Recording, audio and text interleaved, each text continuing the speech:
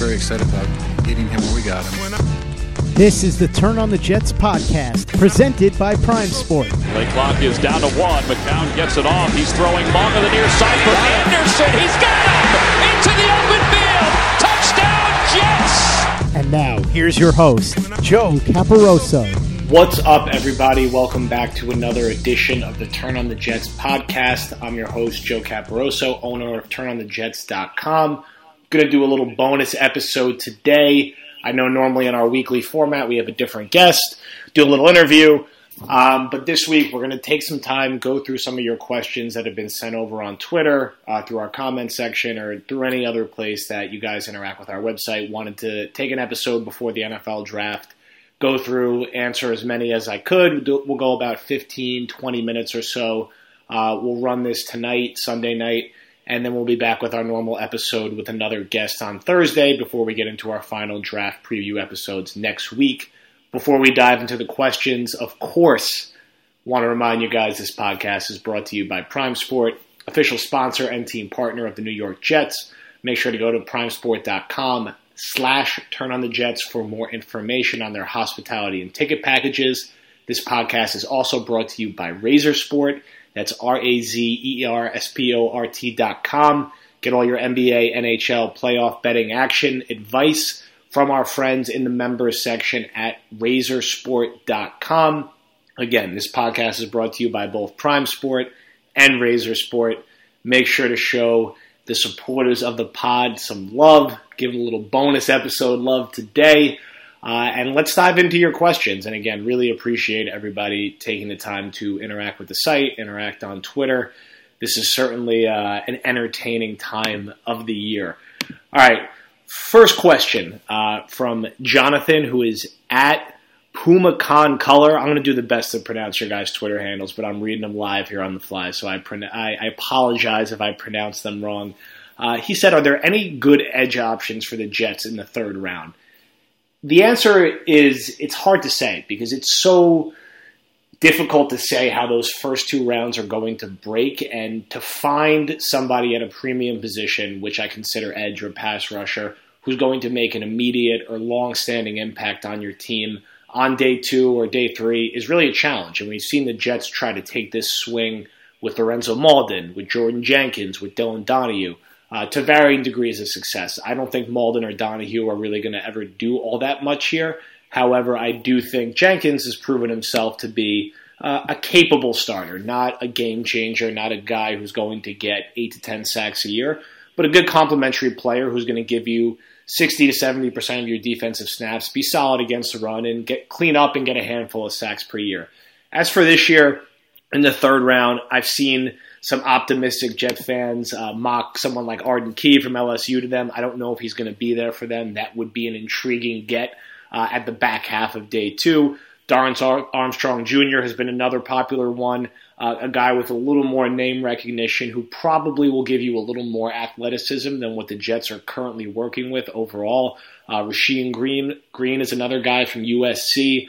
Who there's been some buzz about them potentially targeting, but it's really hard to say. It really depends on what the value looks like at the position and what it looks like at the other positions they may be considering to add. So it's going to be a long wait from that first pick at third overall to the early parts of the third round and late Friday night. But it certainly wouldn't be surprising at all if that first position the Jets targeted, depending of course on how the board breaks, ends up being edge rusher. So Armstrong Jr., Green, Key, Justin Lawler. It'll be interesting to see what names are still there and if the Jets look to take a swing at one of those guys.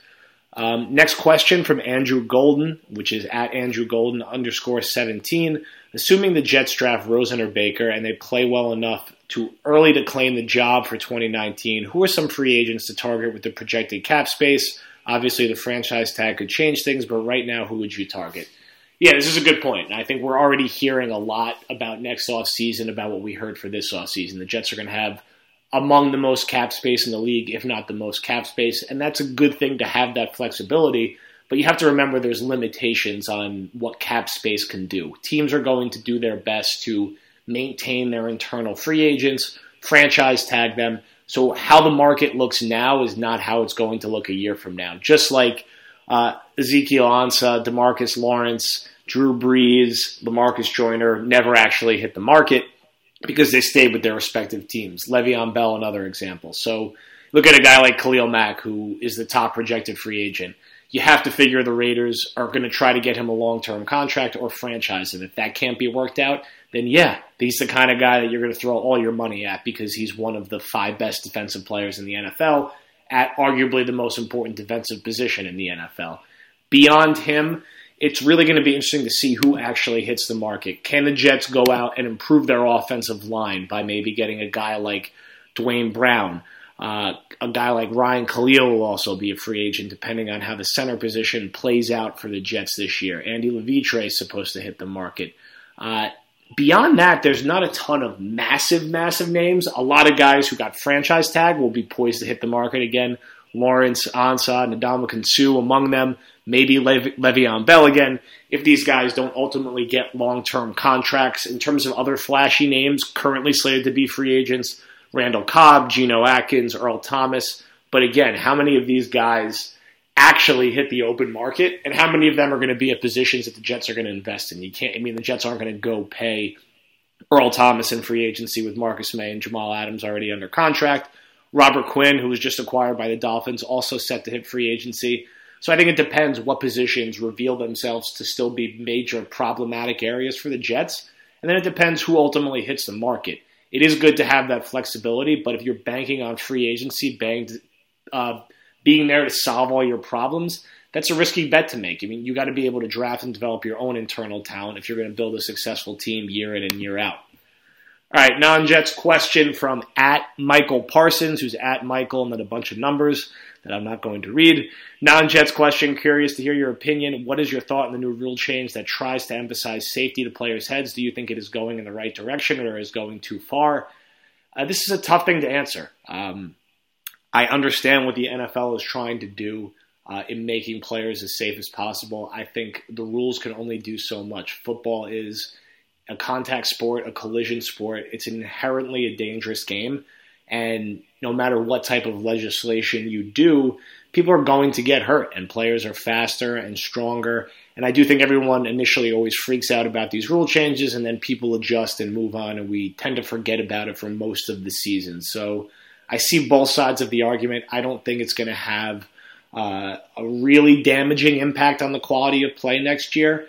But I understand, the NFL's motivation in trying to do everything they can to keep this game as safe as possible. But at the end of the day, football is football. People are going to get hurt. It's a contact sport. People are going over the middle. And there's going to be helmet-to-helmet collisions, which is a scary thing, but it's a reality I think most of these players are aware of when they sign up to play. Next question from @SpottyBlackman. How dynamic could this offense be with Lamar Jackson as QB1? Look, I'm a Lamar Jackson fan. I think he's the 4th best quarterback in this class. I think he's a no-brainer to be a top 15 pick.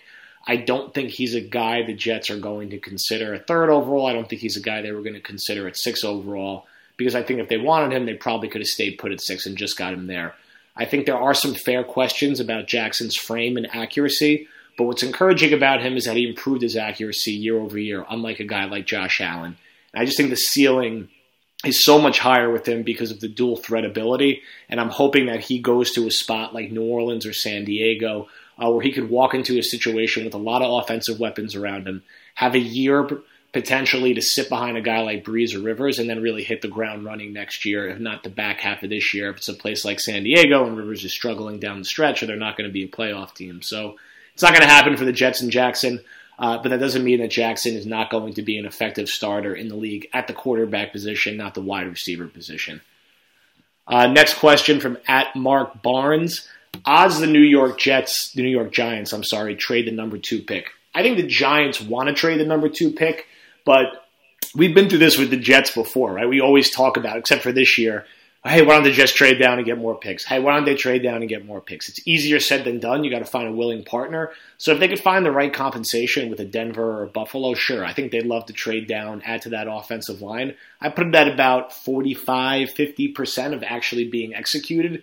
And if it doesn't get executed, we have to see if they're really not going to pull the trigger on a quarterback and roll with 37-year-old Eli Manning and take Saquon Barkley or Bradley Chubb, which I don't know. If I was the Giants, I would be taking a quarterback and not thinking twice about it, but it doesn't appear that that's going to be the case for them unless Cleveland takes Josh Allen first overall, and then apparently they would take Sam Darnold second. So I think the Giants will be trying like hell to trade back, but I would say it's about a 50% chance they could actually execute it. Next question from Israel DMS7. How awesome would it be to have a QB with swagger like Mayfield? Him and Adams would be awesome together. Yeah, I mean, look, from a pure fan perspective, those are two guys who are going to be a ton of fun to root for. They bring a lot of energy, a lot of swagger, a lot of trash talk on both sides of the ball. And more importantly, though, from my perspective, I think Mayfield is in the discussion for being the best overall quarterback in this class. And his arm strength, his accuracy, his ability to make plays and improvise is what gets me the most excited about him as someone who covers the team. But as a fan, yeah, he's going to be fun to root for. And alongside Jamal Adams, it's going to be an entertaining team on both sides of the ball. I just want to see wins. And I think Adams had an encouraging rookie year. I want to see him take that next step and become a guy who is a no-brainer in the Pro Bowl, All-Pro discussion, making impact plays every single week. And with Mayfield, I think he projects well to the next level. And I don't really care about the cockiness and swagger and whatever else he's doing to taunt opponents and get excited as long as he's producing in a productive offense. But it would be two exciting guys to have the team rallying around. I don't think there's any question about that. The next question over here, scrolling down. Bear with me here. Next question from @DirtyTroft. Great handle right there. What do you make of the rumors the Jets won't draft Rosen because of his anti-Trump outspokenness? I think this is probably a little overstated. I think he has obviously the picture with the hat out there. I know Woody Johnson is part of Trump's quote-unquote administration, technically because he's ambassador to the UK. I don't know how much of an impact it's going to have on the Jets' ultimate decision. I think that they're going to pick who they think is going to help them win the most football games. It's a fair thing to talk about. It's an understandable thing because Johnson is very active with this administration, is an active, Republican donor. But I hope that, a pitcher that Josh Rosen took when he was 20 years old isn't going to influence the Jets draft board, because I do think Rosen is, when it is all said and done, the best overall quarterback in this class by a small margin. I think Mayfield and Darnold are right behind him. But I hope the Jets are, focusing on the on-field attributes and what he can bring to the organization and not going to get too wrapped up in a hot tub picture or a picture of him on the golf course from a few years back. Next question from Cal Perry, @TheRealCaleb432. Sorry if this is a repeat question. What if 2015 Teddy shows up and lights up OTAs in preseason? Do they redshirt a QB once again? A good question. Now, I think we got to keep in mind that Bridgewater was pretty good in 2015. He wasn't, all pro lighting anything up. I think he threw 14 touchdowns this year. And yes, the Vikings were a playoff team, but it was mostly on the backs of their running game and their defense. So he was a pretty good starter who was showing good signs of progressing, but it was not like he was Aaron Rodgers or Drew Brees or, Tom Brady. He wasn't a top 5 quarterback in the league. I think if Bridgewater plays well, that's good for the Jets. It's a good problem to have. And I think if he shows signs of being healthy and productive, but isn't really blowing the rookie quarterback out of the water, I could see Bridgewater being a guy the Jets try to flip for a mid-round pick right before the season starts and get some value back there and let McCown be the number 2 to the rookie. I think the Jets are best served getting this rookie out there under center as fast as possible. You learn from playing. I think Rosen and Mayfield are both ready to play day one and will play well this summer and in the preseason. So unless Bridgewater is miles and miles ahead of the rookie quarterback, I am rooting for a scenario where the rookie is out there as soon as possible. The learning and the development is happening out there, similar to what happened with Wentz and Goff in year 1. And then by year 2, next year, the Jets are honestly ready to compete as a playoff team because the Jets aren't getting anywhere with Josh McCown starts this season. And with Bridgewater, I'm kind of want to say the same thing. It's a little different because obviously he's a younger guy. He's only 25. He's been an encouraging young starter relatively recently, but I think, we got to temper expectations with Bridgewater's health. Look at what the league thought of him when he was a free agent. He basically took $500,000 of guaranteed money to come to a situation where he could very well end up being the third-string quarterback. So clearly there are some questions out there about his health. I hope he plays well. I've always been a Bridgewater fan. Obviously, he's on the Jets now. It's a good problem to have as many good quarterbacks as possible. I'm just tempering my overall expectations with what we're going to see out of him ultimately. So we'll see how it plays out. Next question from Phil H. Familton82. Give me your starting wide receiver unit and who you think will be slinging the rock to them. So who will be the starting quarterback? I think as it stands now, your opening day group of receivers will probably be Robbie Anderson as your flanker, the guy sort of moving around the formation. He played a little more in the slot last year, still predominantly a split end though. Quincy Enunwa, another guy who's going to move around a lot, play a little H, play a little outside the numbers. Jermaine Kearse, still on the roster now, a guy who's going to work in the slot potentially on some third down situations, but can also play outside the numbers. So I think a reoccurring theme is you have three big-bodied guys who can move around the set and do a little bit of everything. Anderson played more in the slot last year than people give him credit for. Kearse can play inside and outside, although he did probably some of his best work from inside last year. And Enunwa, as we know, probably the most versatile player in the Jets offense. I've seen Enunwa line up at fullback, H-back, tight end, flanker, slot. He's played every position in the offense over the past few years. So I think those three guys are going to be interchangeable about where they move, where they line up. After that, you're looking at Terrell Pryor, who's really more of a strictly vertical outside the numbers guy. He's going to run your 9 routes, run your comebacks, work outside the numbers. And I think if Anderson's suspended early in the year, which I'm not necessarily anticipating, he could see more reps. But if not, he feels like more of a situational player who they're going to take some deep shots with and be a threat in the red zone. After that, you're looking at depth players. I think Andre Roberts is going to make the roster as a returner. I think that's exactly why the Jets signed him, and returner has been a problem for a while. And then you have Hansen and Stewart. Hansen is a guy who played well more than Stewart last year. It looked pretty good in the slot at times and could add some depth overall. But it's going to be hard for once you get down to that part of the roster for those guys to really get targets and meaningful reps, which is why I'm tempering expectations for them. And clearly the Jets don't feel great about the two of them because they went out and they signed Terrell Pryor. They went out and they added Charles Johnson. They have 17 receivers total on the roster right now, which is kind of crazy to wrap your head around. So it'll be interesting to see how that number shakes out. I'm sure they'll only carry 6, 7 at the most when the season starts. Next question from Mac, DRMac96. Any concerns about Baker Mayfield playing under center when he primarily played out of the shotgun in college? I get this question a lot, and the answer is no. The Philadelphia Eagles quarterbacks played out of shotgun 73% of their snaps last year.